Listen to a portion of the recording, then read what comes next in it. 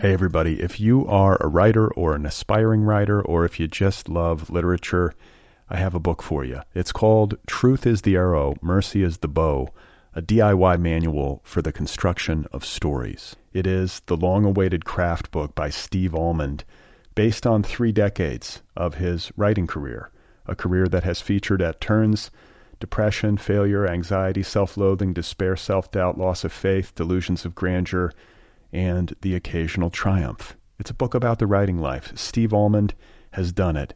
He has embraced it, the full catastrophe, and he has lived to tell about it. The Boston Globe says, quote, "This isn't just a book about writing, it's a book about honesty."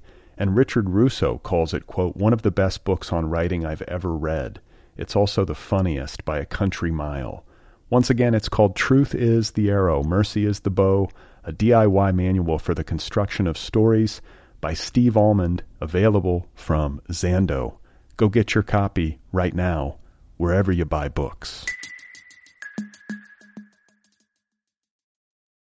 Hey, you guys, just a quick reminder here at the top of the show about the Other People app. This podcast has its own official app. It's free. It's the Other People app. It's free. Get it wherever you get your apps for free. Did I mention that it's free? You get the app onto your device, and when you do that, the most recent 50 episodes of the program will be waiting for you free of charge. The most recent 50 for free. New episodes automatically upload to the app. You don't have to do anything. You can download episodes to listen to while you're offline, and you can favorite your favorite episodes. It's very user-friendly. So 50 episodes for free, the most recent 50 for free. And then if you want to get at the deep archives, if you want access to all of the episodes, you can sign up for a premium subscription right there within the app. It's very cheap. It's as cheap as 75 cents a month. 75 cents a month, and you get access to everything. Hundreds of conversations with great writers like Sheila Heti, Ben Fountain, Scott McClanahan, Jess Walter, Jerry Stahl, Tao Lin, Chloe Caldwell, Cheryl Strayed, Tom Perrotta, Jonathan Lethem, Susan Orlean. The list goes on. It's the Other People app. Go get the app for free. And then if you want access to everything, if you want to support the podcast, sign up for a premium subscription. I would appreciate that. Thank you. Let's get started. You are not alone. You have found other people. You and I have a friend in common. Every stupid thing that a writer could do, I've done. I think it's really beautiful. Jesus, dude, what a struggle, you know? It was incredible. You know, it's like your head exploded seeing what was really there. And now here's your host, Brad Listy. Just one person at just one time. All right, folks, here we go again. This is it. This is Other People. This is ideally suited for those of you who are in transit. This is 2 people talking in a hot, filthy room. How's it going? What's happening out there? Seriously, what's happening out there? My guest today is Matt Summel. He's got a novel and stories out. Oh, I'm Brad Listy. Did I say that already? The person at the top of the show in the announcements. The sultry female voice that introduces me in every episode. Already told you that I'm Brad Listy, but I'll say it again. I'm Brad Listy. I'm in Los Angeles. My guest today is Matt Summel. He's got a novel and stories out. It's called Making Nice. It's available from Henry Holt. It's generating huge buzz, earning lots of plaudits, and I had a great time talking with Matt. He came over, he sat down, we talked. So I'm in kind of a hurry. Can you hear it in my voice? I got a lot going on right now. Got a new baby in the house, got a lot of childcare responsibilities because my wife had a C-section. She can't drive, things like that. Trying to juggle it all, trying to make it happen. Got a very narrow window of time in which to do this. I'm under pressure. Got one shot at this, one take.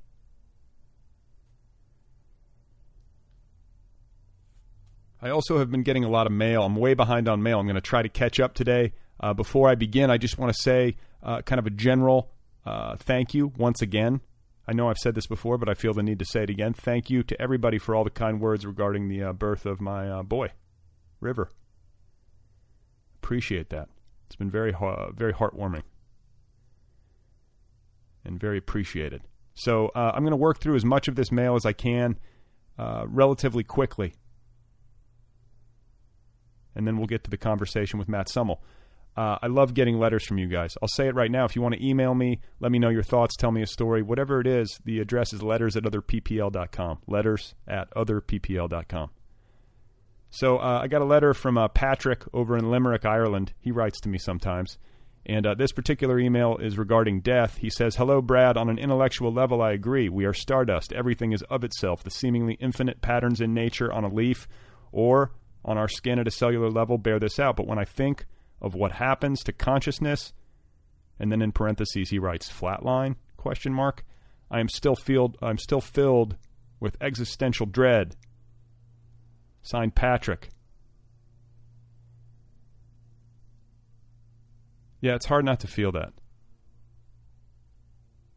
At least sometimes. I go in and out with death. You know, sometimes I feel good about it. I'm like, okay, everybody does this, everything does this, every living creature, every living thing on Earth. Life and death, they happen at the same time. They are interrelated. There's no such thing as death. There's no such thing as something becoming nothing. There's no such thing as nothing becoming something. First law of thermodynamics, that's where my brain is at with it intellectually. And yet, I can still have moments of deep fear when I think about exiting.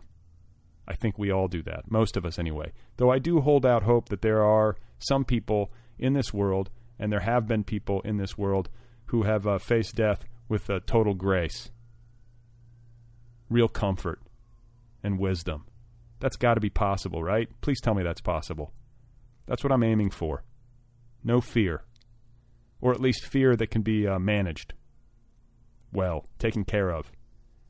Fear that does not overwhelm. I kind of feel, I think I read somewhere once, or I heard someone say once, that maybe this is like the Tibetan Book of the Dead, or something about reincarnation, or whatever it is, transitioning into the next phase, transitioning from life to death, that the state of mind that you're in at the moment of death is crucial, and the best state of mind to be in is one of gratitude. Try to be grateful as you're dying, if you can pull that off. You don't have to be happy, but you can be grateful. I think that's doable. No one's ever going to be happy when they're dying, unless you're miserable and you've been suffering a horrible illness or something, or you're just a miserable person. Maybe you could be happy to leave, but I sort of doubt it. I think people who are miserable and want out in some sort of suicidal way aren't happy when they die. They're miserable when they die. I'm talking about some sort of deep peace / gratitude feeling. Try to conjure that up. Try to stay focused on your breathing. Don't let fear thoughts overwhelm. That's what I'm going for. I hope I can pull it off. I'm practicing for that. I think you got to practice. So thank you, Patrick. Next letter is a listener named Tim who writes, "Dear Brad, thanks very much for the really enjoyable interview with David Yulin in episode number 368. Interestingly, my experience of moving to New York City is not all that different from David's introduction to Los Angeles. Almost exactly a year after I arrived in New York, 9/11 happened, and I could feel myself almost instantly grafted into the city. David's description of watching armored trucks roll through his Los Angeles neighborhood, and just parenthetically, this is during the riots. I think it was the Rodney King riots. And so then Tim continues, the shock of it, and at the same time the sense of identification with the place itself produced by it, brought fresh to mind, standing on my Brooklyn rooftop on that bright, clear, late summer morning, watching smoke bilge from the towers as bits of scorched paper landed on us like snowfall. I don't know if the feeling consciously registered at the time, but in many respects, that is when I became, for the rest of my life, and wherever I come to lay my head, a New Yorker. Best wishes, Tim."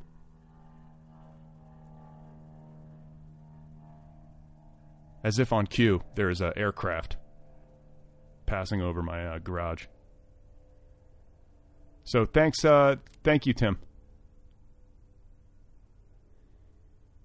I mean, I would hate to think that a person's sense of place and home would have to, would require like that kind of cataclysmic tragedy in order to cement itself. I don't think that's the case. Sometimes it's just a matter of time. But I can see how, David being a part of, being in Los Angeles when the riots happened, and then Tim being in Brooklyn for 9/11, definitely that ties you to a place.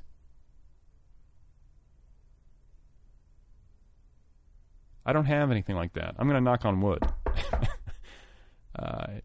It's lovely to have a sense of belonging, but to be honest with you, I would prefer not to get mine that way. People ask me where I'm from. I always say Milwaukee because that's where I was born. And I have very fond memories of being like a young boy, a young child in Wisconsin, running around. These were the days when like you could just leave your house. You're like, 7 years old. You leave your house at like, daybreak, and then like you just come home for dinner. It was that kind of childhood, running around in the woods, fishing in the creek. It's kind of, Mayberry. And then I guess I feel that way about Los Angeles. I've lived here longer than I've lived anywhere, and I definitely feel like this is home as much as any place is home. And hopefully I never, hopefully I won't be, witness to some sort of horrible catastrophe like 9/11 or the riots. But who knows? Thanks, Tim, for writing.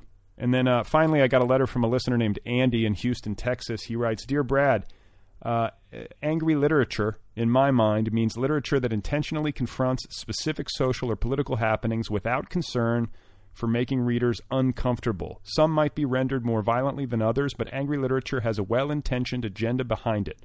Writers like Richard Wright, Zora Neale Hurston, James Baldwin, and Simon Ortiz come to mind, and for obvious reasons, I think it's no coincidence that all are minorities and political activists of some kind. Is it Simone Ortiz?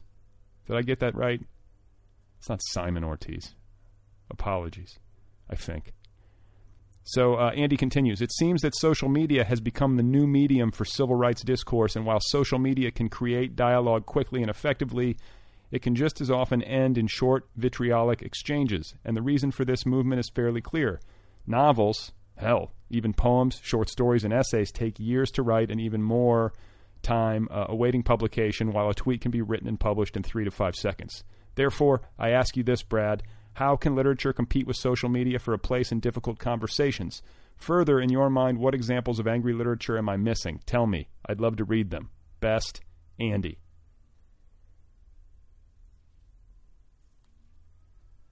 Yeah, social media is really the place for anger. If you're pissed off about something, you want to let people know about it, just go to Twitter or, I guess, Facebook or wherever. And you know what? I think there's something good about it. Just the messy dialogue is probably net positive. Even if it's annoying, like it's good that it's annoying you. It's good that it's annoying me. It's good that I'm hearing people talk about how the police are harassing them and they, they feel threatened and unsafe and they feel traumatized. Yeah, it's not something that's comfortable to bear witness to, but if it weren't for social media, I don't think that stuff would be at the fore. So in a way, it almost, they always say that journalism is the first draft of history. I feel like social media is maybe like preceding that. Social media is like the first draft of journalism. And then obviously we work our way to books. So when you ask how literature can compete, I'm not necessarily sure if it should. But what I think literature can do is clarify. And somehow we've got to find a way to reach people and to make sure that they're aware of the value of those clarifications. It's not enough to just read social media to get your ideas. We need to go deeper than that. That's what books do. They're not they're not reactive or reactionary. What's the word? You know what I mean. They're more considered, meditative. More time has been spent. More perspectives considered. Emotions have cooled, one would think.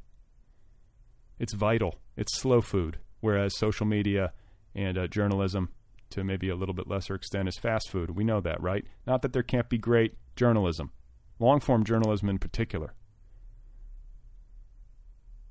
But, we live in a world of a 24-hour news cycle. Social media is even more compressed than that. And literature shouldn't try to compete in a one-to-one way. It's something else entirely. But where it needs to compete, I guess it's, maybe it does need to compete for people's attention.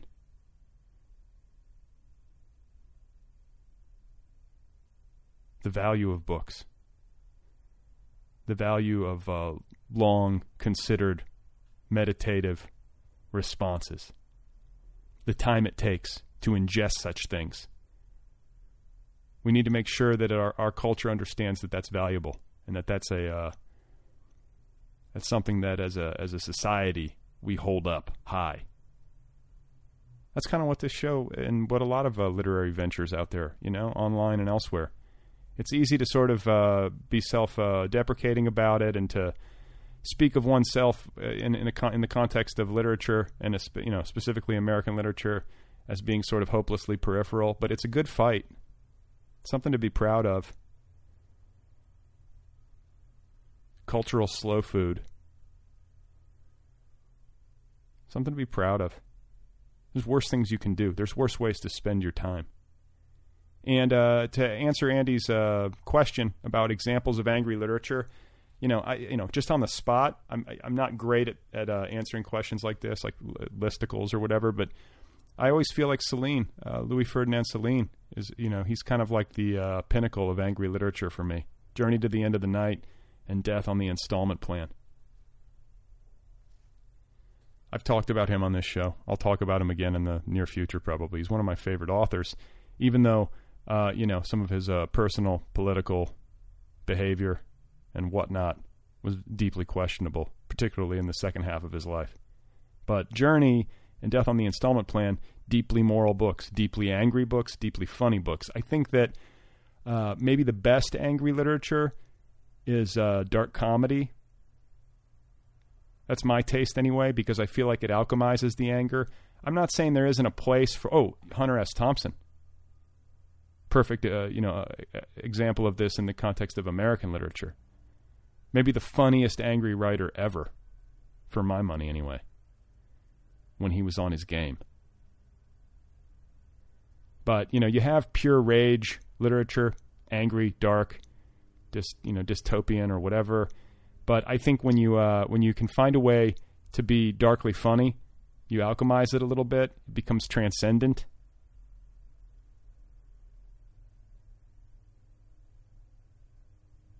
Give people a way of reframing it. I don't know. I need a little spoonful of sugar. Or I need to just laugh darkly. I need very skilled mockery. I feel like, a writer like Hunter S. Thompson, he just obliterates. There's a great quote from him that I'll paraphrase really terribly, but it's, writing is your weapon. Use it to hammer your enemies into oblivion, or how he used to talk. Very manly, alpha male literary guy, but funny as hell. And very sharp. He picked the right enemies for what it's worth, in my opinion. And there's many more. I hope that kind of answers it. Thanks for writing, Andy. Thanks for writing, everybody. And again, my thanks for all the good wishes. I appreciate it. Hey, everybody. If you are a writer or an aspiring writer, or if you just love literature, I have a book for you. It's called Truth is the Arrow, Mercy is the Bow, a DIY manual for the construction of stories. It is the long-awaited craft book by Steve Almond, based on 3 decades of his writing career, a career that has featured at turns depression, failure, anxiety, self-loathing, despair, self-doubt, loss of faith, delusions of grandeur, and the occasional triumph. It's a book about the writing life. Steve Almond has done it. He has embraced it, the full catastrophe, and he has lived to tell about it. The Boston Globe says, quote, "This isn't just a book about writing, it's a book about honesty." And Richard Russo calls it, quote, "one of the best books on writing I've ever read. It's also the funniest by a country mile." Once again, it's called Truth is the Arrow, Mercy is the Bow, a DIY manual for the construction of stories by Steve Almond, available from Zando. Go get your copy right now, wherever you buy books. My guest, once again, is Matt Summel. His novel and stories is called Making Nice. It's available now from Henry Holt & Company. Let's get to the conversation. Let's just do it. This is Matt Summel. But I was just reading about that dude. Zen in the Art of Motorcycle Maintenance. Robert Pirsig. Okay. Yeah. Right. Isn't that his name? Pants. I'm just saying. What the... Anyway. And he was saying nobody wants to get buried with their iPad. Like, you have to interact with the world. Right. So all this technology, like I look at my phone, I'm like, God, I got this iPhone. Yeah. and then I get pissed about the iPhone. I know. So I'm like, why does your iPhone have 4 bars and mine has 3? Fuck my iPhone. Well, in the phone, I always feel this. I do feel like a certain desire for every new iteration of the iPhone, mostly because of the camera. I want the new camera. Because you got a baby. I got a baby, exactly. So they're smart that way. I think this whole campaign, like the Billboard campaign, where they're showing like those photos that say taken with an iPhone 6. Oh, really? Do you know what I'm saying? Yeah. Have you seen those? You got to get a drone. You got to get a drone. You fly it over your kid's crib and shit. Just trail them wherever they go, taking their photo. But anyway, I can get very pissed off about how technology has overrun my life. But then the flip side of that is that I will sometimes feel silly for being pissed off about it because it provides so much convenience, connectivity that I otherwise wouldn't have, the ability to document my life and my child's life. Right. That stuff is cool. It's got its upsides and its downsides. It depends how you use it. Yeah, I certainly agree. I just think, I mean, for me, there's just a base level of frustration. And I sort of try to tackle some of these things in the book, actually, because it is ridiculous. But my brain kind of works like an autoimmune disease, and I don't know if writing has something to do with that, where there I go, hitting the thing. But if you write a sentence and then you attack it, right? So it's like all of a sudden your brain is trained to sort of look for problems. You do that for a decade, and then a decade later, that's like sort of how the neural pathways work in your brain. You look for issues, and so like I'm like, yeah, I have this great piece of technology in my hand, this iPhone, this whatever, this laptop. How is it killing me? Yeah, look at this fucking thing. It's just not working where I want on the top of this mountain. No, so I mean, that's interesting that you say that about your writing, though. Like when you sit down to write, you work slowly. Like I'm the slowest. Sentence by sentence. Yep. Picking it apart. Yep. Trying to find the... A lot of self-aggression over here. Okay. A lot of aggression, but a lot of self-aggression. I also read you say something in an interview. It was like a print interview. You said, like that your motto was make them laugh and then make them cry or something like that. Get them laughing, then make them cry. It was Mark Richard. I don't know if you know his work, Fish Boy and Ice at the Bottom of the World. He's awesome. He was a visiting writer at Irvine when I was there. Okay. And I asked him for advice because I was, struggling like I always struggle. And he said, "Oh, it's easy, man. You just make them laugh and break their fucking hearts." There you go. And I was like, "Oh, okay." So I guess that's something that I aim for. But like on a sentence by sentence level. On a sentence by sentence level, and my process has changed a lot. Like from when I started, I think I was editing as I went, which was crippling. Like I'd write a sentence and then I spend, hours trying to make that sentence right before I move on to the next sentence, and I didn't give myself permission to suck. Plus, you're tearing stuff down that you don't even need. Yeah, before you have it, because I think this is the thing. Like, you wind up either making the writing overwrought, or you never give yourself a chance to make any progress. Like the thing is just constantly caving in on itself because you keep knocking it down. Right. Yeah. Yeah. That's what I do. That's what I do. That's what I'm doing right now. Yeah. For this Esquire story, I'm like months late on. You write for you've published a lot in Esquire. A few. How did that happen? Well, after they rejected me, because they rejected a lot too. You were just slush piling, just sending them in. Yeah, actually, it was Mark Richard who's. Wait, was it Mark Richard who sent it to Esquire? No, he sent it to Harper's. He sent a story to Harper's. I think I was. Yeah, I mean, initially I was slush piling everywhere, and I started getting lucky. Actually, it's a really interesting story. Again, Mark Richard, when I first started sending stuff out, he was like, Matt, I started at the top and I never looked back. I never look back. I published at Harper's first or something like that, or somewhere up there. And I was like, okay, that's what I'm gonna do, man. I want to start at the top and never look back. I'm just gonna, And so I started just accumulating rejections very quickly. So what's embedded in that advice? The advice is like, don't bother submitting to like the littler places. Go for the big fish. That I think he was just telling me what his path was. I think that's a pretty good path. Yeah, it's a great path if you're that talented. Yeah. And so I had that in mind, and I kept like submitting my stories to places who had no interest in me whatsoever. And then a friend of mine named Hugh Merwin, out in New York, just handed my stories to some friends of his at Brooklyn College who were running the Brooklyn Review, and they wanted one. And I was like, no, man, I'm starting at the top and I'm never looking back. No way you can't have this. I didn't even submit this. No way. Yeah. And then I asked Mark, he was persistent. And then I asked Mark what he thought. And he goes, don't be an idiot, Matt. Of course you give it to them. They're in New York and you never know who they're going to be. They want your story. They're going to be grateful for it, and you never know who they're going to become. Those guys went on to start Electric Literature. Oh my God. Yeah, Andy Hunter and Scott Lindenbaum. Yeah. And they've been champions of mine ever since. So they published me in Electric Literature. They introduced me to, or introduced my work to Lauren Stein at the Paris Review. They introduced me to my agent, Nicole Araji, who, good agent, great agent, amazing. And she, I don't know. I think that's what I've like. Esquire had said no to a couple of things on my own, but when she submitted it, they seemed to take a renewed interest. That's where it makes a difference. It does. Because they have those relationships, and certain agents, I feel like, they have that kind of reputation. If they're representing something, people are going to pay attention because they know it's going to be of a certain quality. Right. So I've been tremendously lucky with having her. Okay, well let's go backwards. Okay. Okay. Well, first of all, where are you from? You sound like you're from back east. I am. Yeah. I'm from Long Island, All right. New York, a little town called Oakdale. And how was that growing up? I loved it. It wasn't. I don't think it's the typical Long Island. Maybe it is. I don't know. There were meatheads around and stuff like that. But like you into Billy Joel? Is it that kind of thing? Yes, I just made one. I made a playlist for Large Hearted Boy. Billy Joel's on there, Mr. Long Island himself. He tried to kill himself with Lemon Pledge once or something. Yeah. But it was like I read about that in an interview he did, and he was like, he tried to like downplay it. He was like, it was kind of a weak attempt. Like it wasn't. He didn't come close. Like he kind of drank some Pledge and then just like felt shitty and maybe went to the doctor. Yeah, or whatever. Because of, like some early thing he released wasn't a huge success. Yeah. But did you read that New Yorker profile of him recently? No. How he's doing that concert like once a month in Manhattan down at Madison Square Garden. I didn't know this. And it's like a chopper like picks him up at his Long Island like mansion, flies him into Midtown. It's because he can't drive anymore.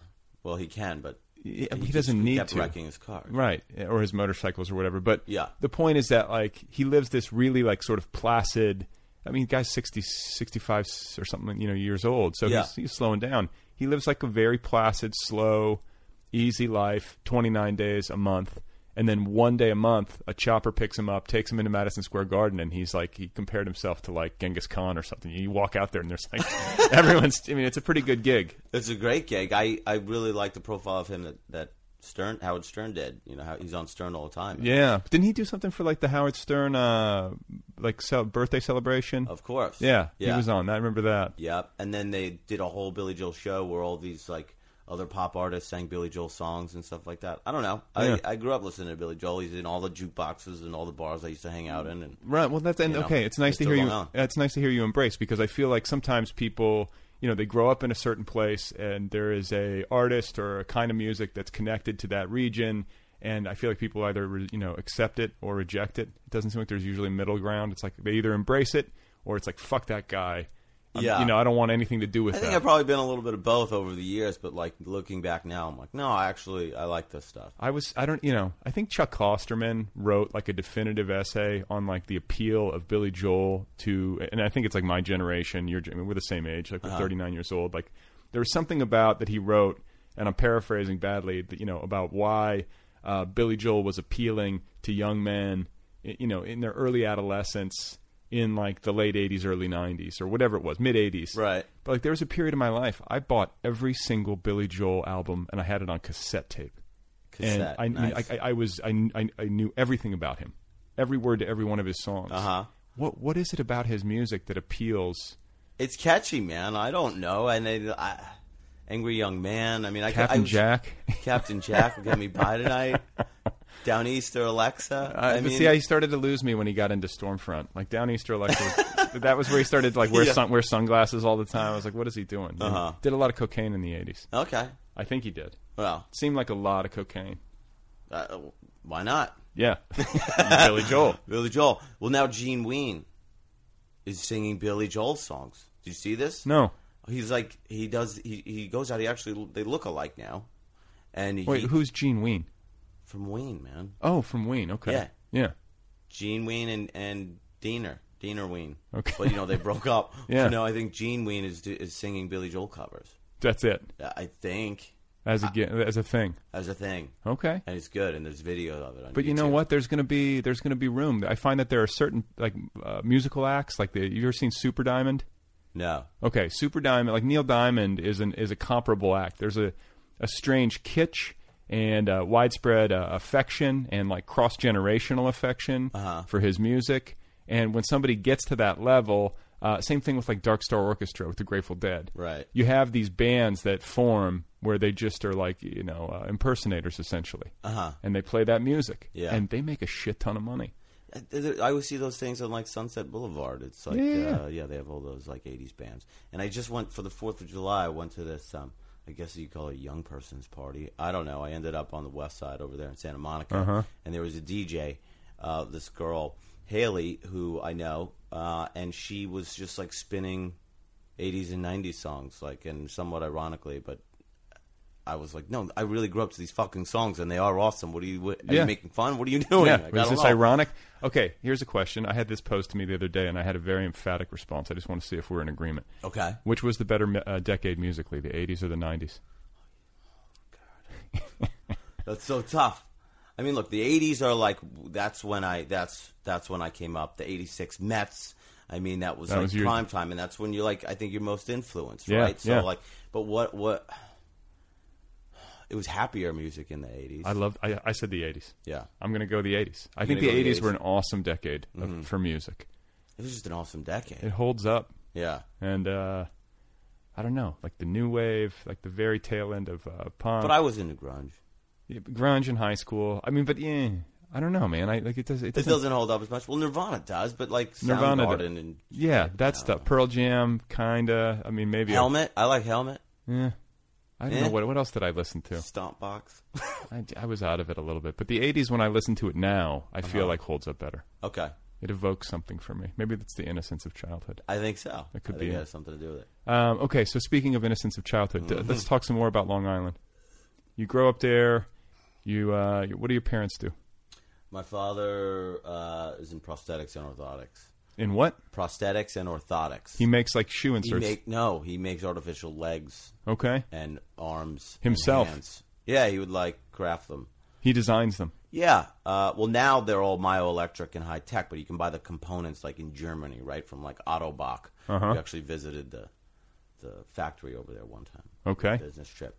But, he really did lose his leg on a Harley when he was 19. He got hit by a bus. Oh, shit. They covered him with a sheet. He was gargling blood. His leg was knocked off.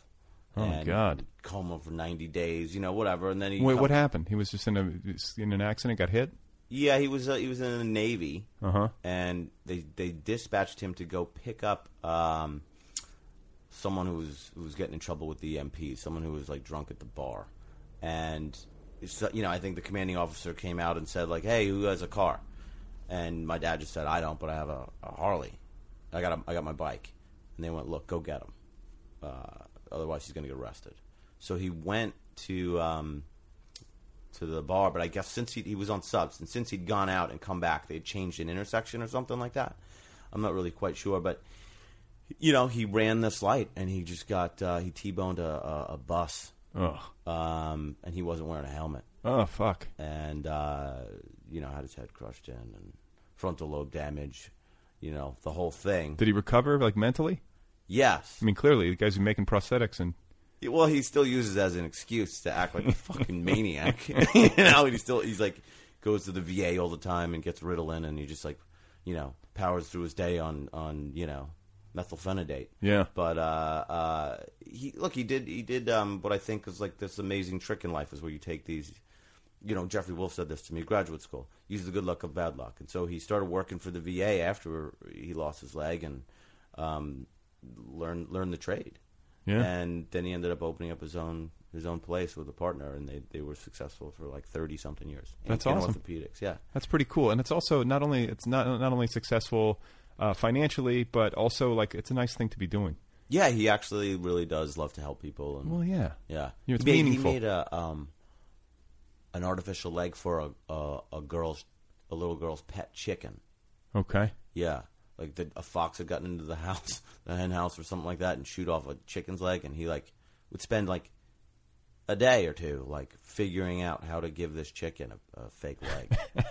And I think he also did it for a horse as well. Okay. Yeah. That's cool. Yeah. And then what about your mom? She was an RN. All right. Another noble profession. And a Lamaze instructor. Okay. Yeah. So there was always like ladies around the house, pregnant ladies around the house. And breathing, and coming back later with to show off what came out of them. And you know any Lamaze, or did you pick up anything? I'm getting ready to go in. I could use some of this. We don't do this anymore. Like my wife does. We didn't take Lamaze or anything. No, I don't know anything. I just remember there was like weird dolls around where you could pull a baby out of a fake vagina, stuff like that. It's still there. Like a lot of it's still in the house where I grew up. Okay. But yeah, and then she also became a nurse investigator for New York State. What does that mean? She investigated doctors for malpractice on behalf of the state. All right. She'd done this when she was 18 or something like that. Was a nurse in mostly emergency rooms, like trauma nurse, and sort of had seen everything, and this was her whole life. She was really bright, and so she knew her stuff enough to where she would go in and sort of ask the right questions and investigate these doctors. And there's a lot of really shitty doctors out there, and so there's a lot of cases. Okay, so I've talked about this on this show before when it comes to the medical profession, but it's one of these professions that's sort of like an automatic conference of goodness and legitimacy happens when you get that degree and you get that MD, but not all doctors are created equal. The profession is, I don't know. I guess I have some antipathy towards that set of circumstances. Because I've been through chronic pain, with my back, and I've gone in and seen doctors, and right. It's clear that these guys are just cashing checks. They don't know how to fix it, but they're gonna tell you that they do, or they're gonna say, let's cut you open, or something like that. Yeah, take this pill. Yep. Right. Let's do this. Yeah. They're just whatever. Let's turn it over. It's like turning tables. Well, I go and I'm a pale, white guy, so I go into the dermatologist. I try to be I want to do the right thing and take care of myself. So I'll go in and get a checkup to make sure I don't have any skin cancer or anything. Right. But then it's once they know you're coming in, I feel like they're always cutting stuff off, and it's did that really need to come off, or are they just making their money and they got big student loans to pay off. Come back in 6 months. I don't know. No, it is. It does seem like big business, and I've definitely had really good experiences and I think pretty terrible ones. Yeah. So your mom was investigating people for malpractice, and yeah. In fact, one of them, I sort of helped her out. I shouldn't say this, but because I don't think it was legal, but she's dead, so it's okay. There was I guess really early on, probably the 90s or the early 2000s. One of the first guys doing penal enlargements or something like that. And she was like, "Why don't you call and pretend to be an interested client?" And how old were you? Mangling. How were you? 8 I was years old? in college. This was last year. No, and so I called, and it was this really weird scenario. So where you call, and then they go, "Okay, we're going to call you back," because they wanted to check your phone number and that you were a real where you were calling from. Okay. And it was this whole weird back and forth thing that had to happen where I had to try to prove my sincere interest in this, and that Why? I wasn't, because I think they already knew that they were under investigation. Oh, okay. And they were, it's like the person who killed Kanye West's mom or something. It was some fucking quack who didn't know what the hell they were doing, and then and just was mangling dudes' dicks. Oh my god! on a regular basis. Yeah. And so my mom was like, "Yeah, this is my latest case. Maybe you can help me figure something out." Did she take him down? I have no idea. No idea. Yeah. Maybe he's still out there. He's still out there making mangling penises. Yep. Okay. So any siblings? Yeah. Okay. We got an older sister and a younger brother. So right in the middle. Right in the middle. I'm a middle child. You're a middle child. Yeah. They say it's got something to do with it? I don't know. They say middle children. I've always heard negative things about being the middle child. You're starved for attention. You're the overlooked one. Yeah. You're not the oldest, so you're not the shining star. That's why I act out. Is that right? I don't know. I don't know either. I never felt overlooked. Which is maybe a credit to my parents.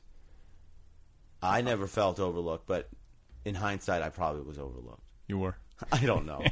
But don't you think the third kid or something is always the best one, or the baby? I think my little sister, when I assess us today, has a certain. There was a looser approach by my parents when she was younger. She got to live with my sister when she was in high school. My parents moved, and she wanted to finish high school where she had been. They just let her live with my sister for the last year and a half. They would have never let me do that. Let this be a lesson to you as a father. Yeah. just leave them alone. Just leave them alone. Just don't even talk to them. Don't give them all of your anxieties. Right. Just be like, I don't know. Hope you live. Don't transfer. No, but I'm serious. Like I say this to myself repeatedly. Like what I do, way more important than what I say. Like lecturing, talking, teaching, that impulse as a parent is strong, but it's more important to just live it. Just be like a living example of what you hope your kids will turn out to be. Oh, no. What? I can never have children. It'll be... It's challenging. It'll be fucked up. Yeah. Yeah. It's hard. I mean, really, and you fuck up a lot. Like, it's inevitable that you will, I think. And you just have to try to, have more hits than misses. I honestly think, and maybe this is why I guess what I realize about myself is that I've had tremendous anxiety for a long time. Debilitating, like diagnosable or clinical anxiety. I don't know if it's... Yeah, I mean, people ask what I'm working on now, and I'm always like, my mental health, right? Like, I have some money to go to the therapist. And really what I've sort of figured out in the last year and a half going for 2 hours every week was oh my God, everything I've ever done is because I was, like, tremendously anxious. The reason I drank, like a maniac. You sober now? No. You still drink? Yeah. Yeah, of course. I'm still anxious, man. No, but I've cut back. Yeah. Why I would like get up and run, before school, or would I like take 8 o'clock classes in college and before that wake up at 5 and run 7 miles, Wow. and come back and smoke cigarettes. Why I jerked off like a fucking maniac. Okay. Why you do any of these things is I was like, oh, I guess I just had really tremendous anxiety. All right. So because then I'm anxious too, because I have to like exercise to be sane. I don't know, are you one of those people? Yeah, of course. That's not that bad. No, that's not bad. I mean, I guess like the anxiety would be great if I wasn't as anxious and I didn't maybe need it, because I do feel on a certain, like especially certain days, I'll be like, if I don't do something physical, right, I'm just going to not be a good person today. Yeah. I'm going to have a hard time. Or I do it. I go, if I don't do something physical, I'm going to be a worse person than the not good person that I'm going to be anyway. Right. I'm going to take it to the next level. Yeah. Yeah. But as a way of dealing with moods, as a way of dealing with anxiety, there are worse things you could do. Sure. Like I had this argument the other night with somebody. I was talking about vanity. Yeah. Which is always kind of like, when you divide, traits, human traits, into the good column and the bad column, vanity usually winds up in the bad column. Right. A little vanity's good. A little bit. I mean, you don't want to overdo it. Look, I'm ready to get HGH. Yeah. Right now. Right? I'm getting older, man. I'm 39, and I'm like, you gotta... Muscle tone. What's going on with my face? It's going away. It's starting to fall. Yep. I don't know. Maybe you could fill in some of these weird receding spots in my head. You want to care. You don't want to go overboard and obsess, but like working hard to look a little better, doing stuff, that's okay. Rather than just being like, fuck it, I'm just going to let it go. Like, right? No, I don't have any ease. There's no ease coming from me. Nothing. No. You do. Where are you spiritually? What do you mean? I don't know. You doing spiritually? You got a God thing? Yes, I'm anti. You're anti. Oh God. Yeah, I'm. It's my relationship with that. I was raised Catholic. Me too. And very early on was like, what is this crap? By the way, why is everyone scaring me and like chanting? No, I've had listeners of this podcast point out that lots of recovering Catholics, especially, come on this show. Yeah. And I just want to point out, I did not know that you were raised Catholic before I had you on. Okay. This is just another incidence of a writer on this show who happens to have been raised Catholic. Yep. And what is it about Catholicism? Trauma. Trauma. I don't know. God in Guilt, the sky. Giving me the anxiety of like everything I was going to do, everything I would do was bad. I was already a sinner. Whatever. Were your parents real deep into it? My dad was like, I'm Protestant, which means I protest. I don't go to fucking church. Right? So he just wanted nothing to do with any of it. Yeah. My mom was like the one who was like trying to get us to go. I made confirmation, and she would be like, well, man, if you make your communion, then you're going to get a party, and everyone's going to give you money. And I would be like, okay, And then she would dress us up like Miami Vice characters, like white suit with a teal shirt, and we'd have the party. You do the thing. We'd do the thing. You go to Sunday school? Yeah, for a second, but often I would ditch with a friend of mine named Bobby Ruth, and we'd go like, steal stuff from the deli or something. Okay, but how did the anxiety or the the church must have gotten into you and affected you? I don't know if the church did, really. I mean, and me and my sister always had a very healthy kind of like like we're funny about everything, right? So, not having a big sister there, and this is what I was gonna loop back the whole anxiety thing to parenting, meaning like, the older one always says that they're the one who's have like the overbearing parents, and then by the time the third or fourth kid comes around, the parents are like, I'm tired, whatever. The thing was, just, my sister would be like bringing gay porno playing cards into the church, and we'd like put them in people's hymns books around. We'd scatter them around, and then look at those people, things like that. It was like, one dude fucking another dude at the house, and then you just like put that in somewhere, and just watch what happens. I like your sister. Yeah, she's great. Okay, she's awesome. Where's she right now? She's in New Orleans. Oh, good. Yeah. Her work is amazing. There's actually a documentary film called The House that Herman Built about her. She works with the Angola 3 in Angola prison in Louisiana, trying to get them out of. These guys have been solitary confinement for over 40 years, and she was working with a guy named Herman Wallace, who. She an attorney? No, she's an artist. Okay. Went to Stanford. Was tasked with a homework assignment, which was ask your favorite professor what their idea of a dream house is, and then design it. And she was like, I have a better idea. It's a guy who's been locked in a 6x9 foot cell for over 30 years. I'm going to ask him. And the resulting like letters that went back and forth were amazing. It's like the guy's last, his name was Herman Wallace. The guy's last idea about homes was like from the 70s. So it was like there was like mirrors on the ceiling, shag like, carpeting. Yeah, he had like he wanted a bearskin rug, but he didn't want to hurt a bear, so he wanted a fake bearskin rug. Black Panther in the bottom of a swimming pool bunker. I mean, it was just sort of this amazing project that snowballed, and it led to him getting out of prison with the help of other people. Wrongly convicted. Convicted of armed robbery.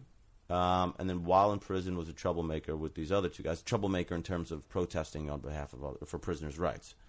And so when a prison guard was murdered, the warden said, basically, my understanding of it said, I want these three guys to go down. And so even the widower of the prison guard who was murdered. It was a woman? Yes. Okay. Said... Why do you not call that a widower? No. I call that a widow. No, widow is a woman. Okay, widower widow. is the man. Okay, widower is the man. Yeah. Just got my gender screwed up. So the widow said she doesn't even believe that these guys have committed the crime. One of the witnesses was blind, and another one was released from prison within a couple of years, and said the warden put me up to it. The testimony, their convictions had all been overturned multiple times. Right. And they just sort of locked them away. And this one guy, Herman Wallace, ended up getting diagnosed with terminal liver cancer. And they threw this Hail Mary sort of legal pass, and he got out. He died a free man and died within 48 hours of being free for the first time in like 40-something years. Solitary confinement seems deeply inhumane. Oh, it is. It's cruel and unusual punishment. It's like, what, aren't we better than that? Like, I know there should be punishment. Somebody does something horrible, you lock them up. But when it comes to the death penalty and it comes to solitary, it seems like we lower ourselves. That's how I feel about it. No, that's exactly how you become a monster. It's like, okay, you did something horrible. I'm going to do something horrible back. I don't like that. It's eye for an eye stuff. It's like, okay, it's not right. Yeah, it's not right. I mean, you're looking at this with everything that's going on with the torture, with the Gulf Wars and everything. It's horrendous. It's fucked up. Yeah, it's really fucked up. Well, that's cool. Your sister does good work. You come from a family of people who do good work. Thanks, man. Yeah. She does. I'm super proud of her work. She also, busts my balls a lot, too. So she does? Oh, yeah. Why? You've written a great book. You should be making her proud. She should be... I think she's very proud of me, but she totally... We sort of grew up with an antagonistic household. There's just, like, crazy fights all the time, fist fights. She bullied me. She was tough, man. She played football with guys on Long Island. There's articles about that. Like on a team? Yes, on a team. What did she play? Starting safety as a girl is the headline. No shit. Yeah. Okay. She's tough. What's her name? Jackie Summel. All right. Yeah. And my brother. Yeah. And so me and my sister are very similar, right? Like she's sort of like, we're both little shit starters. We're both sort of shortish and brownish. And then there's my brother, the third kid, who's like tall and kind of Asian looking. Okay. And he is a PhD in economics. Holy shit. Yeah. Where'd he go to school? He's married. He's got kids. He's got 2 kids. Uh-huh. And he's like happy. You know? Yeah, he normalized. Yeah, something happened. I think it's because, last kid. But it's that. But it's also like, what are you interested in? Where did you go to school? Like, so many things determine that. It's a little bit of fate, luck. Who knows? I don't know. All I know is there's no ease over here. No ease. No peace. Okay. So high school. What does high school Matt Summel look like? He looks like a little lesbian. I was like anorexic. I didn't eat a lot. I was like, why? I don't know. You a wrestler? Were you trying to make weight? No. Okay. I was a soccer player. All right. Baseball player. That's good. I was just super skinny, and I was like 120 something pounds. But I had this idea of myself as like this tough guy. But you were. Why weren't you eating? I have no idea. It was a control thing. I have no clue. I just was really uptight, really, really, really wound up, and I was just like. But it wasn't like I got to get skinny. I want to look skinny. I don't want to be fat. Part of it was like I want to. It was my idea maybe of like what in shape looked like. I guess I had body issues or something weird. Yeah. So I counted calories, and then I would wake up and go like before high school and like run 4 miles, and then come back and like I was just always on it, to an unhealthy level. Really unhealthy. And then I was also like a hothead, right? So I was like 120 pounds, 125 pounds, 130 pounds, whatever I was, but I just wouldn't take any. I got suspended for fighting. There was this other. You got in a lot of fights. Yeah, I did. Did you win a lot of them? No, none of that. It's just not being able to sort of walk away, I guess, because I couldn't live with myself if I did. It was like I guess I had this idea that you just don't take any shit, and if you do, I would feel so guilty or something. I would hate myself more if I didn't get into the fight. You ever get your ass kicked? Yeah. How does that feel? I never have been fine. It's okay. It's okay because I haven't. Maybe just because I've always gotten lucky, and whatever fights get broken up or whatever. They usually don't last that long. They don't last that long. I've never been really. I've always walked away from everything. The worst was. When I was just out in Wilmington. There's a bar there called Red Dogs. So I got into this bar fight in college, and I got hit in the head with a mag light by the bouncer. No shit. What's the mag light's like the clip-on? Yeah, it's like it's like the giant flashlight that the police use to beat people too. Yeah. If you're looking to beat somebody, suggest a mag light. Yeah, they're wonderful. It's like 4D batteries in it or something. Uh-huh. Yeah, but I just had like a giant knot on my head for a while. That's it. Yeah. Nothing, like you were never knocked out cold. This is good, actually. I was knocked out cold once. I was open hand slapped, knocked out. By? A wrestler named Brian Kaminsky from high school. He was like he was an antagonist. He was like my enemy. And he was a year younger than me, too. And he open hand slapped me, and I just like went. Wah. What, a side of the head? Yeah. Wow. Yeah. Must have been a big guy. No. No, he was about my size. And he must have hit you perfect. or I don't know, I got a glass jaw or something. That's it. I just was like, and I kind of slid to the ground. A buddy of mine caught me, and then he propped me back up, and then I threw one punch, and then no one tried to separate it then, and then he did some wrestling stuff on me. Okay. And I think eventually I just tapped out. Like, okay. Can you do that in a fight? Just tap the ground 3 times? Oh, that was just like someone help. Someone help me. Yeah. So did you have decent grades? Yeah, I was always book smart. It sounds like all the kids in your family were book smart. Yeah, we all did pretty well in school. You have that. That.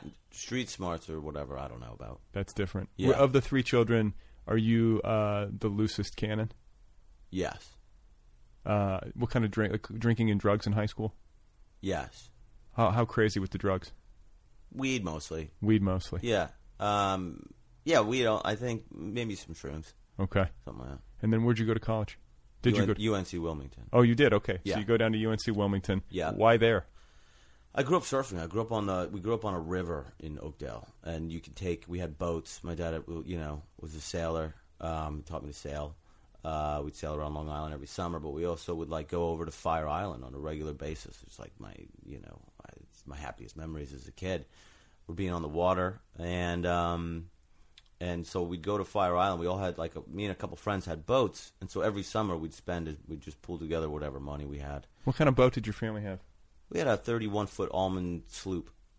just because it's like up the river, you can't have a deep. You can't have something that draws too much water, so you can't have a deep keel. Okay. But we'd also have like center consoles and little power boats to just power around, play around the water, the river with or whatever, or go over. You just shoot across the Great South Bay, and you can just go to like Sailor's Haven, is where I grew up surfing. So you like throw an anchor on the bay side, grab your surfboards, and then go surf for a few hours on the ocean, and then walk back over. And for lunch, we'd go foot clamming.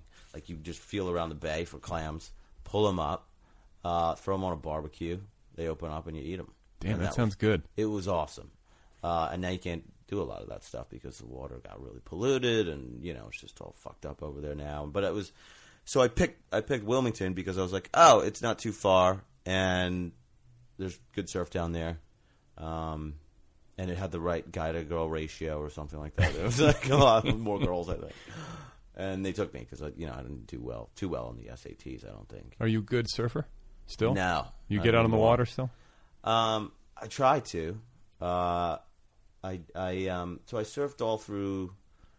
I ended up in San Diego also because and this is how I ended up in graduate school. I washed up in San Diego after college. I had a sort of marketing gig where I drove around the country for a couple years, being an idiot, setting up racing simulators and bars. And then when that ended, I was like, San Diego. Because I had some buddies who went from North Carolina to San Diego, and I crashed on the couch and surfed with them. And we'd go down to Mexico and surf, and did Indonesia and like Panama and Costa Rica trips and things like that.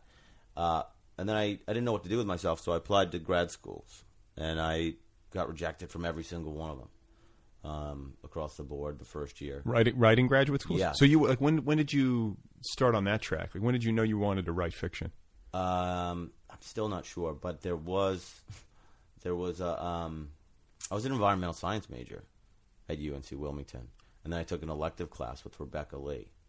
Her book, Bobcat and Other Stories, was just nominated for the Story Prize. And she was like 27. She is beautiful. She's a really attractive lady, super funny, really warm, really turned me on to some like amazing things. So I just developed this huge crush on her, and I just kept taking her classes. Like a total stalker, idiot stalker, trying to impress her. Never did, but I ended up a double major. So environmental science and English with emphasis in creative writing. Okay. And so when I didn't know what to do with myself, washed up in San Diego, I just started applying to graduate programs in writing. And I was rejected from every single one. Which ones did you apply to? Mostly based on ones where there was good surf. Like Hawaii, San Diego. SDSU is where I wanted to go. And David Matlin, I guess, who runs that program, somehow I pissed him off. Like, I just think I was that annoying person who did that thing you're not supposed to do. Like, after I got rejected, I was like, well why, man? Right. And I think he eventually wrote, like, your work is neither funny nor transgressive, but extraordinarily offensive. That's what he said? Yeah. You still have that?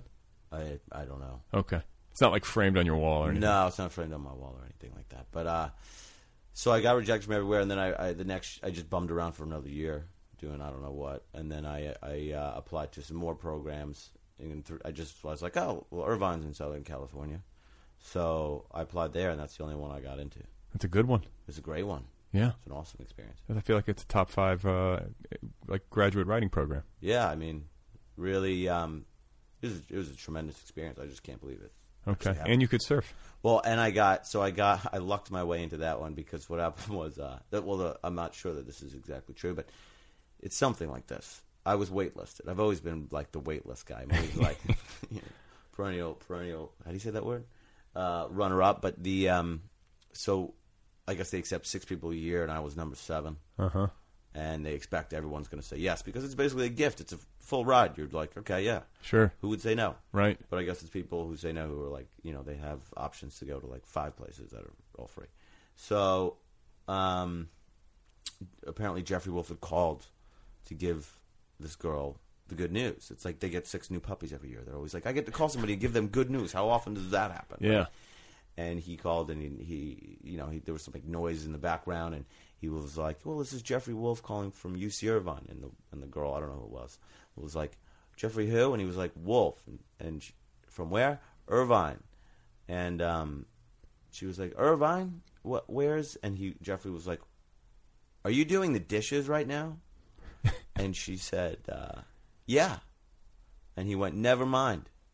And he hung up the phone and offered me her spot. No shit. He just got that annoyed with her. I guess this had gone on for, too long for him. And he was like, fuck it. Like she just, she can't even turn the sink off. To get the good news. He just got all bent out of shape about it. I was like, fuck I kind of get that. Yeah. I kind of get it. I mean, like, sometimes I'll be on the phone with people and they're like eating in my ear or they're doing something. It's like, I can call back. Yeah. Like, we can do this another time if you're not, I also think, like, I guess she probably insulted him a little bit, but like, Jeffrey who? What? Like, who are you? What do you want with me? I hope she got in somewhere else. It's Rachel Kushner. No, I'm just kidding. No, I have no idea. She's done fine. Yeah. So you had a good time there. Do you feel like you got markedly better? I know I did. Okay. Yeah, the stuff I was submitting, I remember the first story I submitted was called Nail Care Dreams. I just became infatuated with, like, nail care salon names. It was because they're ridiculous. It's like Angel Tips. Senegami and African Hair and Nail Village. Like, there's the most ridiculous names. And so, there was a hamster involved.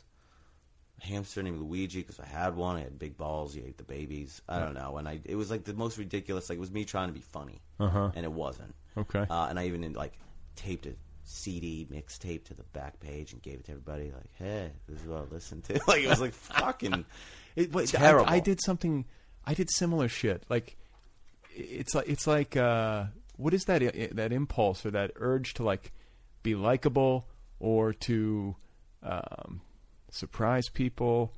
Well, I always want to confound expectations. I do that, but yeah. But yeah, you don't want to look. It's writing. Yeah, I mean, that's one of the things that was one of the first things that Jeffrey Wolf taught me was, look, writing's not stand up. It has to be more serious than that. You can't just make people laugh. Yeah. There's got to be narrative here. There's got to be a seriousness to your work. Where's the seriousness? Right. And then that was sort of driven into me multiple times by Michel Latiolais, who's an amazing instructor and a great friend, and Mark Richard too, who really came down on somebody. We were sort of like applauding the writing and everything in the class.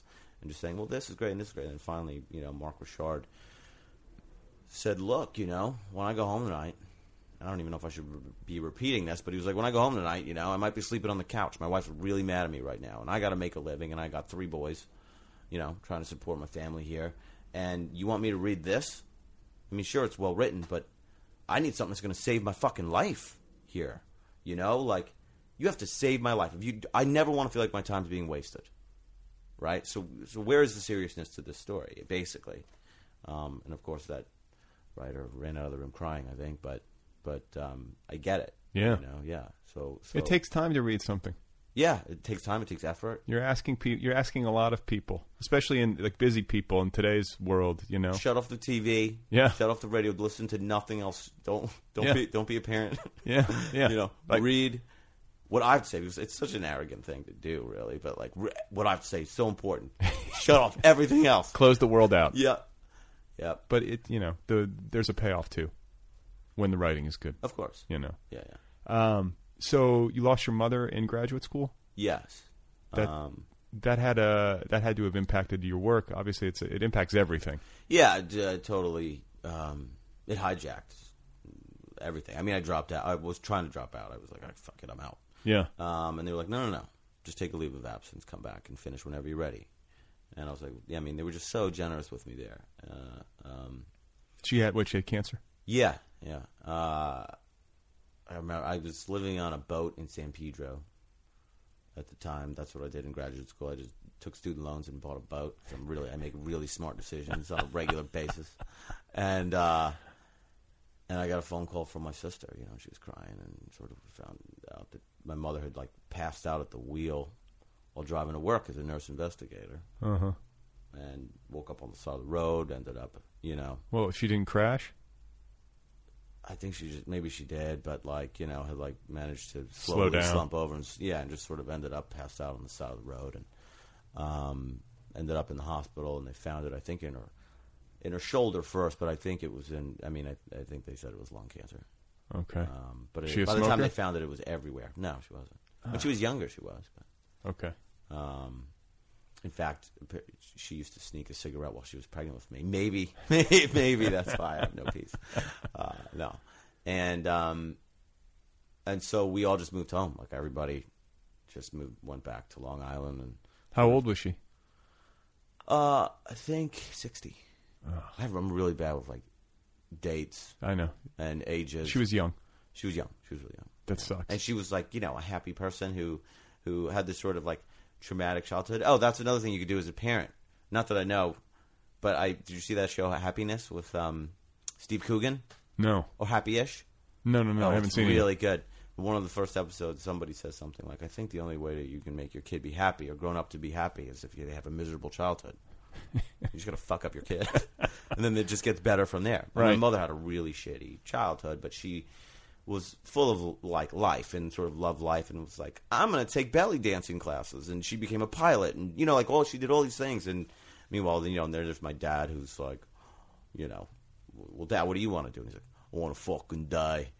But that guy just, he's indestructible and he goes on and on and on. Isn't and that the way that it's the way it works? It's the way it works. Somehow. And so, she knew as soon as she got it, like the diagnosis, she's like, it's over. And she didn't even want to treat it, but they were like, if you don't, it's already in your spine, you're going to be paralyzed, So, it was, it was awful. Brutal. Yeah, brutal. Did you think, was there a point in that process where you're like, I'm not going to write, or I don't want to do this anymore, or did you want to do it more? I don't know if I ever wanted to do it. I'm serious. Like, it's really painful for me to write. And I'm not necessarily sure why. I think I just, like, all right, okay, so there are those people in workshop who seem to be able to sit down the night before. I mean, I heard Maggie Shipstead's segment on your show, and then she, and she's like, oh, in graduate school, and I would just sit down and write the story the night before the workshop, and I'm like, what? Did she say that? I think she said something like that. Okay. I can't even remember. I was here, by the way. Yeah, you were there. She said something like that. And she admitted like it wasn't the best way to spend your time, But I've never been that guy. I can't do that ever. It's so torturous for me. I do not have a facility with language, and maybe this is why I'm a writer. Part of the reason why I'm a writer is because I was so shy. I was so awkward. I had so much social anxiety. I couldn't speak, you know what I mean? And so it was sort of like, well, this gives me a chance to say what I want to say and work on it. Yeah.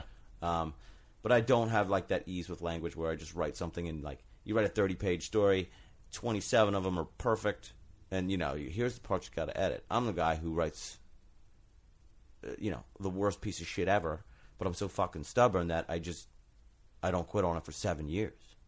Some of the stories in the book did take me 7 years. Wow. Yeah. What are you doing? It's just getting the language right? Everything? Everything.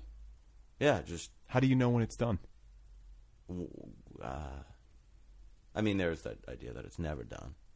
Just abandoned. But I think I just get to a place where I go, I don't know, I can't fucking look at it anymore. I hope it's done. And it doesn't hurt when I read it anymore. Right. I don't flinch when I go, ooh, that's terrible. I just kind of, you just get the sense like, oh.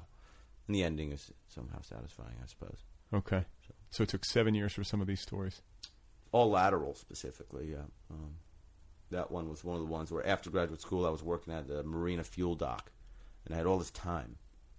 You sit in the shack and watch the trash float by in the tide, and there would be a couple boats come in over 8 hours. So I think it was 8 or 10 hour days. And I would write. I would try to write. But I wasn't motivated, at all. I wasn't like, I have something to say. It was just like, well, I have time. You gotta be working. I'm not inspired. And so that story came from labor. Like, okay, what can I make of this? I'm trying to make something out of nothing. And so I just would grind on it and grind on it and grind on it. Well, that just sounds perverted, but you got to put your hours in. In fact, I've said this a few times in some of these interviews, but I gave a friend of mine named Marissa Matarazzo. I think you work with her actually at the Nervous Breakdown. Anyway, she's a local LA writer. Yeah, wrote a great book called Drench. But after we graduated, I gave her a time clock that you actually punch, the time cards in. 'Cause it's like put your hours in, put your 2-3 hours in a day at least, and check out, and then you don't have to feel guilty. So I try to do that. I'm not very good at it. I was going to say, how do you work? You work every day? No. I try, because otherwise I do feel like shit. I'm better in the mornings. for sure. I wish there was the Nicholson Baker routine of waking up at 3 or 4, and then writing for a couple hours and going back to sleep and getting a second morning in. Yep. Something like that. I'm not that disciplined, so I'll just try to get at it sometime in the morning because I feel like my brain shuts down around noon and I become even dumber. Yeah, I'm the same way. Yeah, and then but sometimes I'll attack it at a weird hour. I'll be like, I don't know. And it's 6 o'clock. What are you working on now? So it's this Esquire piece. They tasked, because I have a relationship with Tyler Cabot over there, the editor, has been nothing but great to me. After the book came out, he said, "What do you want to do now?" And I said, "Well, I'm actually trying to find this movie that my father appeared in 1966. He was an extra in it. They just it was called Wounded in Action, and they just needed people with artificial limbs to lay in a bed." Yeah. And my dad was like, "Yeah, I'll go." And he went over to Manila and did nothing but have sex with hookers and be a drunken maniac. And but this movie it was never released, but it's been reviewed on IMDb 6 times or 8 times. I think someone on TV Guide also reviewed it. It exists somewhere, and no one has a copy. And we've been looking and looking and looking. I have a copy of the script. It's signed by cast and crew. I actually tracked down the lead actor. He's still who alive. Is? Anybody we would know? No. Okay. Well, his name's escaping me right now. But he lives up in Washington, and he has so we get his number from IMDb Pro, and call him up, and he has a museum dedicated to his own filmography, a museum. And he was like, I said, "Hey, I'm calling about Wounded in Action." And he was like, "That's the only movie I don't have a copy of. I'll pay you $500 for it." I was like, "That's what I was going to offer you." No. So he said, "I bet you a copy exists back in Manila where it was shot." And so I started getting this idea of taking my dad over there. And I told Tyler over at Esquire, and he was like, "Go." So we went over there, and it was a train wreck. It was a disaster. Fucking Pope was there. They shut down the entire country. I assaulted my dad within 2 hours of arriving. What, you hit him? Well, I shook him. Okay. Tried to give him shaken baby syndrome. We're just both being on a flight. I don't know. It was. I'm trying to sort of explore all that right now. But the thing is overdue. It got too long, and I'm now considering maybe it's a book. That happens though a lot of times. These things they kind of grow. It grew, and I'm on day 2 of the trip. And you think it's a memoir? I like to just have the freedom of calling it fiction. Just in case something works better, you can just embellish a little bit. Of course. Yeah. Yeah. How many words are you at right now? I don't know. 40-something pages. Okay. Yeah. Could be a book. Could be. That's interesting. Yeah. Are you going to get into your past and your dad's past and the war and all, whatever? Was he in the war? He wasn't. He wasn't. He was right before Vietnam, and then he after he lost his leg, he was out. So, I mean, it seems like fertile ground to explore. I haven't explored it yet, but it could happen. It could happen. Sure. If you're because you're going to have to go beyond 40 pages. Oh, I know. I'm saying I'm on 40 pages, but I haven't even started the damn trip. It's like this was the arrival. Oh, you haven't? Have you shaken your father in the piece yet? Yes. Okay, so you've shaken him, and then now you got to figure out what happens next. Yes. Okay. And other things happened on that trip too. So when you work with Esquire and you have a piece like this and you're past deadline, are they getting antsy? Are they pretty lenient? Look, I already feel like a tremendous disappointment about not having it on time, but it was the craziest time to take something like this on. I'd never done anything like it before. It was right before the book came out. It was January.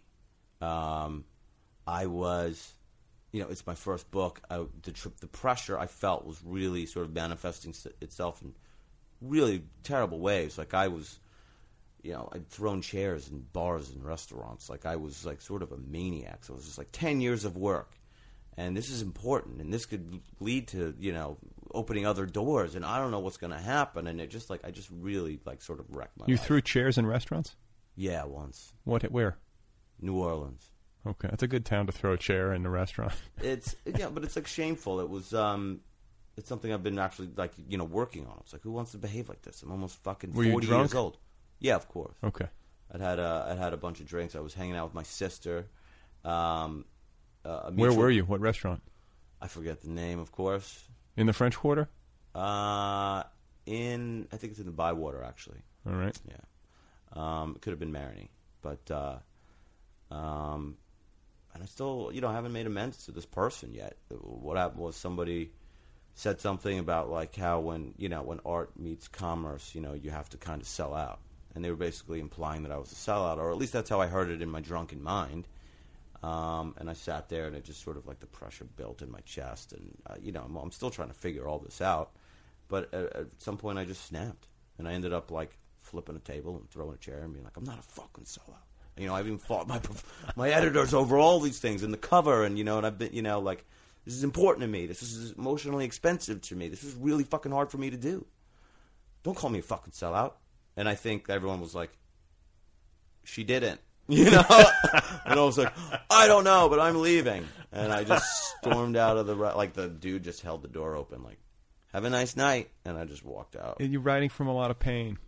Well, yeah. That's what I mean. And then somebody gets in there and touches that part of you. It could happen to anybody, but especially somebody, like, you're also a funny person, and you're a funny writer. I mean, right? Thank you. Yeah. But, I mean, you're trying to be. Yeah. And you are. I mean, just your natural bearing is that way. And people who are like that, it comes from some pain, right? It's not somebody who's just, like, full of jokes. Like, you know what I'm saying? Like, of course. Yeah. I mean, comedians all over. Yeah, and miserable people. And even if you're not, even if you don't have a comedic bearing or like a, sensibility or whatever, everybody has something, some part of themselves, some pain. Yeah. That if it's touched or triggered, can lead to bad behavior. And I think I find it, when I heard you just tell that, like, I found it sort of touching that you care that much. I care too. Yeah, it's you know what too I'm saying? Much. I mean, I think even people are like, calm down. No, my agent, my people I work with are like, I remember when and I'm just sort of opening my mouth here, and who knows, my publicist is going to be like, you idiot. But, when I first sat down with in the Holt offices to do that, like, author, what do they do? Where they put you on video, and they start asking you questions. Yeah, meet the author or whatever. Yeah, whatever. And they were asking, it's like, everyone's got to do it. And I'm like, I really don't want to do it. I'm not feeling social right now. Well, you know what I mean? Like, I don't know. I don't feel like I want to answer these questions right now. And we sat down, and they started asking me very personal questions. Like, so how autobiographical is this? I mean, I don't think they asked me that, but they were like, so tell me about your brother and sister. Like, and how do they feel about this book? And I almost started crying, like, on camera. And then my initial impulse, being a shithead, hothead from fucking Long Island, was like, when I start crying, there's a lot of self-aggression too. I get mad at myself. So then I was like, I'm going to throw a fucking chair. I could just assault furniture now because I don't want to assault people. So I'm like, fuck you, furniture. Like, fuck. Oh, it hurts. Like, it fucking hurts. So I started getting riled up and was like, I got to, and so my editor had to come down, Sarah Boland, who's been tremendous, came down and sort of talked me off the ledge, and then they got me like a media coach. And we're like, you need to learn how to talk about this. You using any of that right now? No. No.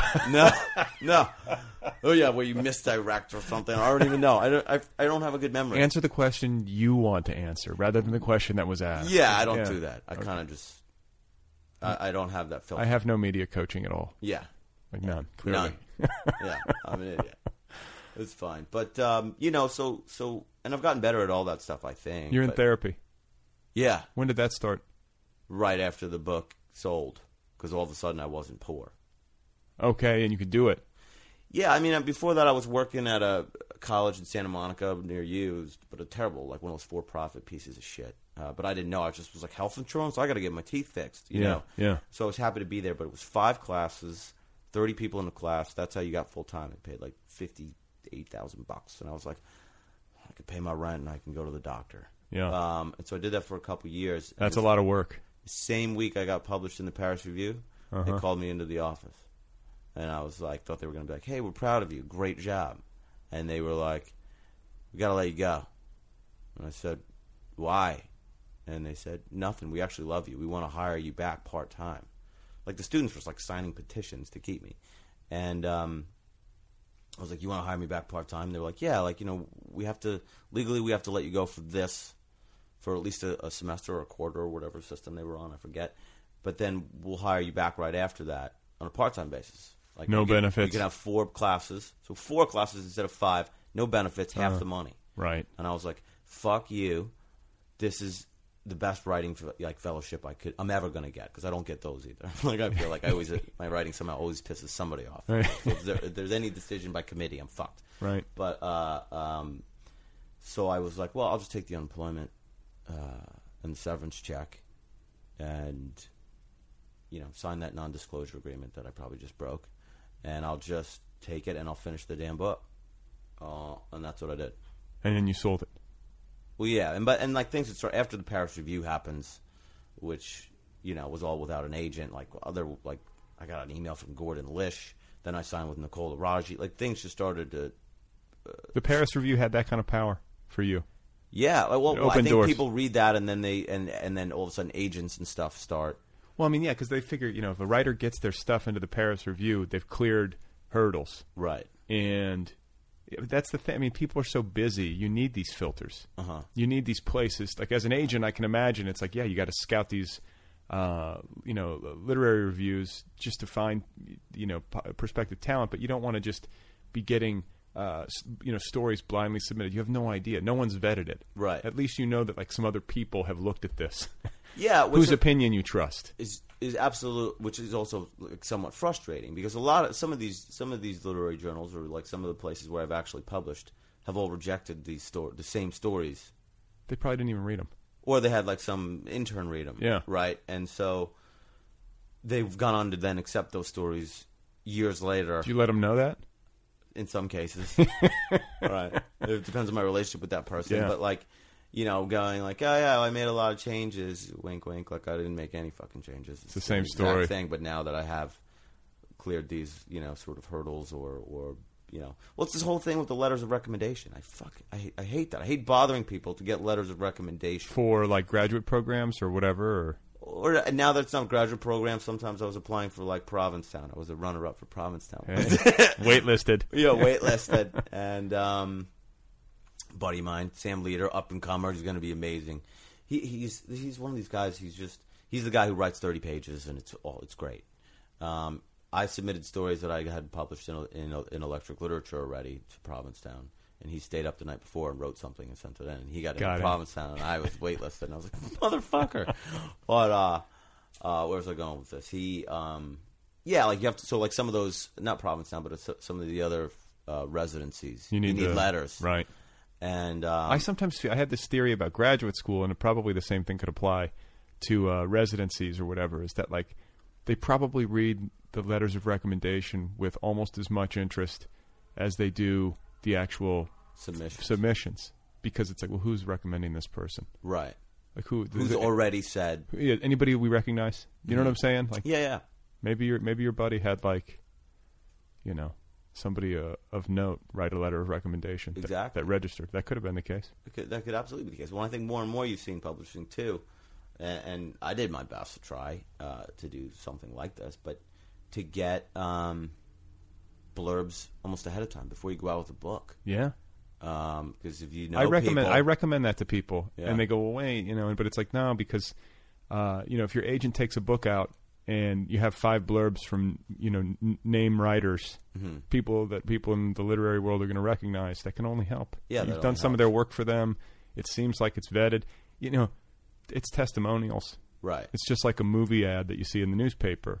4 stars, sensational. Like, there's a reason why that shit is on every advertisement. It works. Right. Yeah. Yeah. People see that and they go, oh, maybe it is, or exactly, and they get interested, and then they'll sort of read it a little bit more quickly, a little bit more eagerly. I mean, I don't know if that was necessary with my agent, like Nicole. I think people just already are like, huh, Nicole, what are you going out with, Nicole? Right. Which I'm so lucky to have behind me. That's awesome. Yeah. So I don't know. I've just been. I mean, like, you have to work hard, but you have to get lucky. I've been so lucky, like across the board. I mean, that Electric Literature thing was so fucking lucky. And I've had these people. I don't feel lucky in my normal life, you know what I mean? But I feel lucky in the literary world. It moves around. I mean, it's like Yeah, there's some people who are just extraordinarily unlucky in life. Yeah. And that's a hard thing to wrap my head around. I especially think of like children in the third world. Like people are born into horrible circumstances. Oh, of course. But it comes, when it comes to like whatever context I'm operating in America, in publishing, in the creative arts, like you work hard, you keep doing the work, and you do the best you can. You're good to people. Hopefully, eventually, you get a break. Yeah, hopefully. And it doesn't always happen. And I have friends who I think are more talented, better writers, have written better books, who are like, I can't get an agent, or I had an agent that went out with it, no one wants it because it's not commercial enough, or whatever. And it's so maddening. It's like, oh my God. Takes one. Yep, takes one. Takes one. Somebody has to say yes, so you have to keep trying. But some of these people walk away because they had babies, and so now they're like doing something else, and it's. So what about you? What do you look at the future? Do you make plans? No, I'm a man in the world without a plan. I don't know. I'm very short-sighted that way. One day at a time. Yeah, it's weird. I have this idea that when you're in pain or of some kind, your time horizon shrinks, and like you start thinking minute to minute, or like, how do I find relief for this thing? And you stop thinking long term. And not that I'm in like sort of tremendous pain, but just that I've, like I was just looking at houses in Wilmington, North Carolina to buy because I can't afford anything in LA, but I'm also looking at tugboats because I'm like, boats make me happy. Maybe I'll buy a tugboat because I don't plan good, man. Yeah. Yeah. Writers tend to, when it comes to practical matters, not always, but a lot of the time, they tend to make shitty decisions. Yeah. Or at least like eccentric decisions, if we want to put a softer adjective on it. We don't have to put a softer. I also have this idea about writing too, that bad choices make for good stories. Right? Buy that tugboat, man. Buy the tug.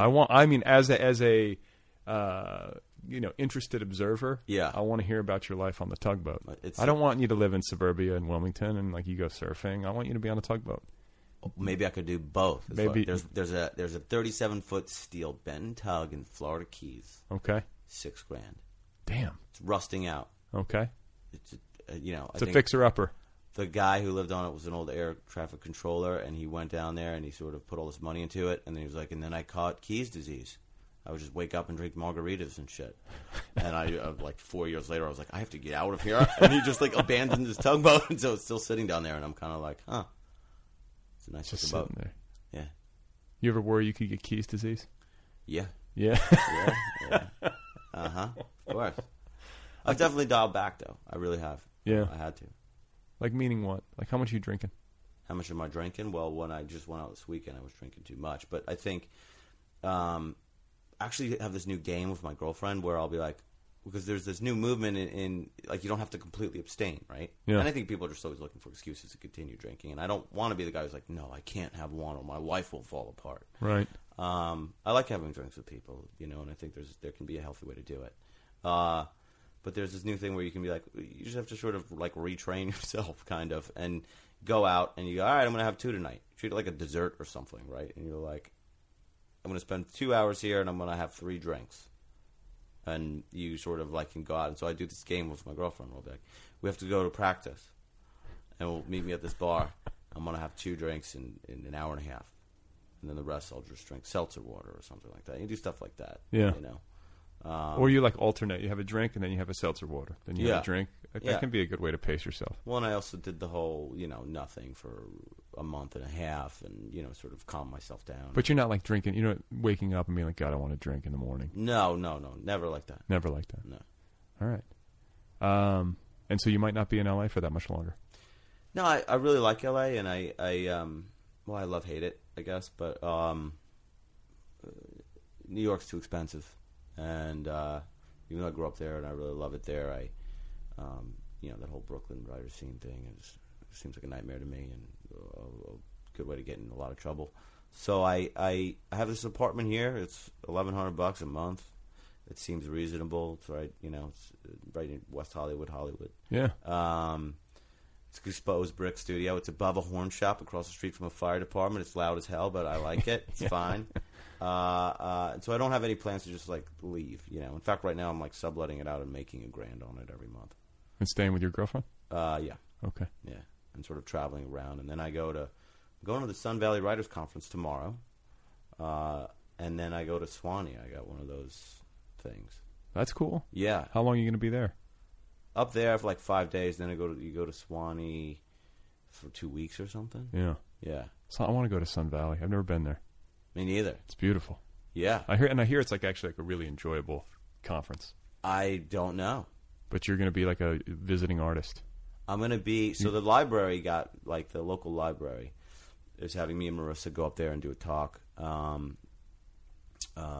of interviewing one another. And then we actually got... We're going to be on a new writers panel in the conference itself. I think on Friday. Which I haven't thought about yet, but I'm gonna think about it. Yeah. Well, it's been fun talking to you, man. Hey. I wish you luck. Congratulations on the book. Thank you, man. Best of luck on this Esquire piece that is like metastasizing and growing into. Oh, it's weird. God knows what. Yes. But it sounds interesting. It sounds like all great books seem to, begin as harebrained ideas. Uh-huh. Is that true? I don't know. It sounds true. I have no idea. Sounds true. But I like this idea of it's urgent. There's an urgency to it. I don't know. I just have to tell it this way. Yeah. Yeah. All right, man. Okay. Well, good luck to you and that the baby that's about to come out of your wife. She could be delivering right now. My phone's on silent. I have no idea what's Oh, happening. great. Cool. All right, man. Awesome. All right, guys. I thought I would transition with something soothing after that conversation with Matt Summel. Matt Summel, ladies and gentlemen, his novel and stories Making Nice is out there from Henry Holt. Right now, go get your copy, buy it. Cradle it. You can find Matt online at mattsummel.com. He's also on Twitter. His handle over there is @MattSummel. By the way, it's obviously these interviews were conducted before the birth of my son. Just to give you a little bit of an overview, I was banking interviews, trying to record ahead of time so that I would have them on hand after the birth. I was preparing for this moment, is what I'm saying. But if it feels a little bit out of sorts time-wise or chronology-wise, bear with me.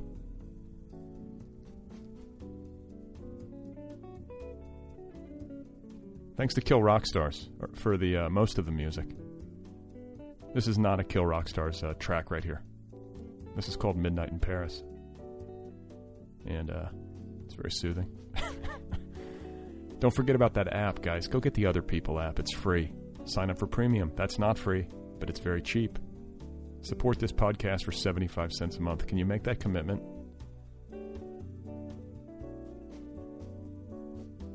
You can email me if you want. Let me know what your thoughts are on the app, on your life.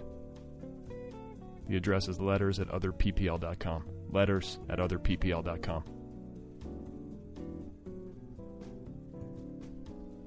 So everything's going great. I've been working the night shift with my child. That's my duty. I stay up.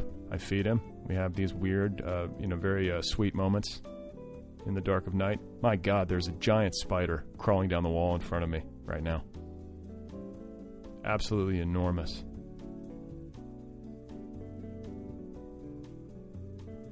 Jesus. But yeah, my child's doing well. We just took him to the pediatrician for his 2-week appointment.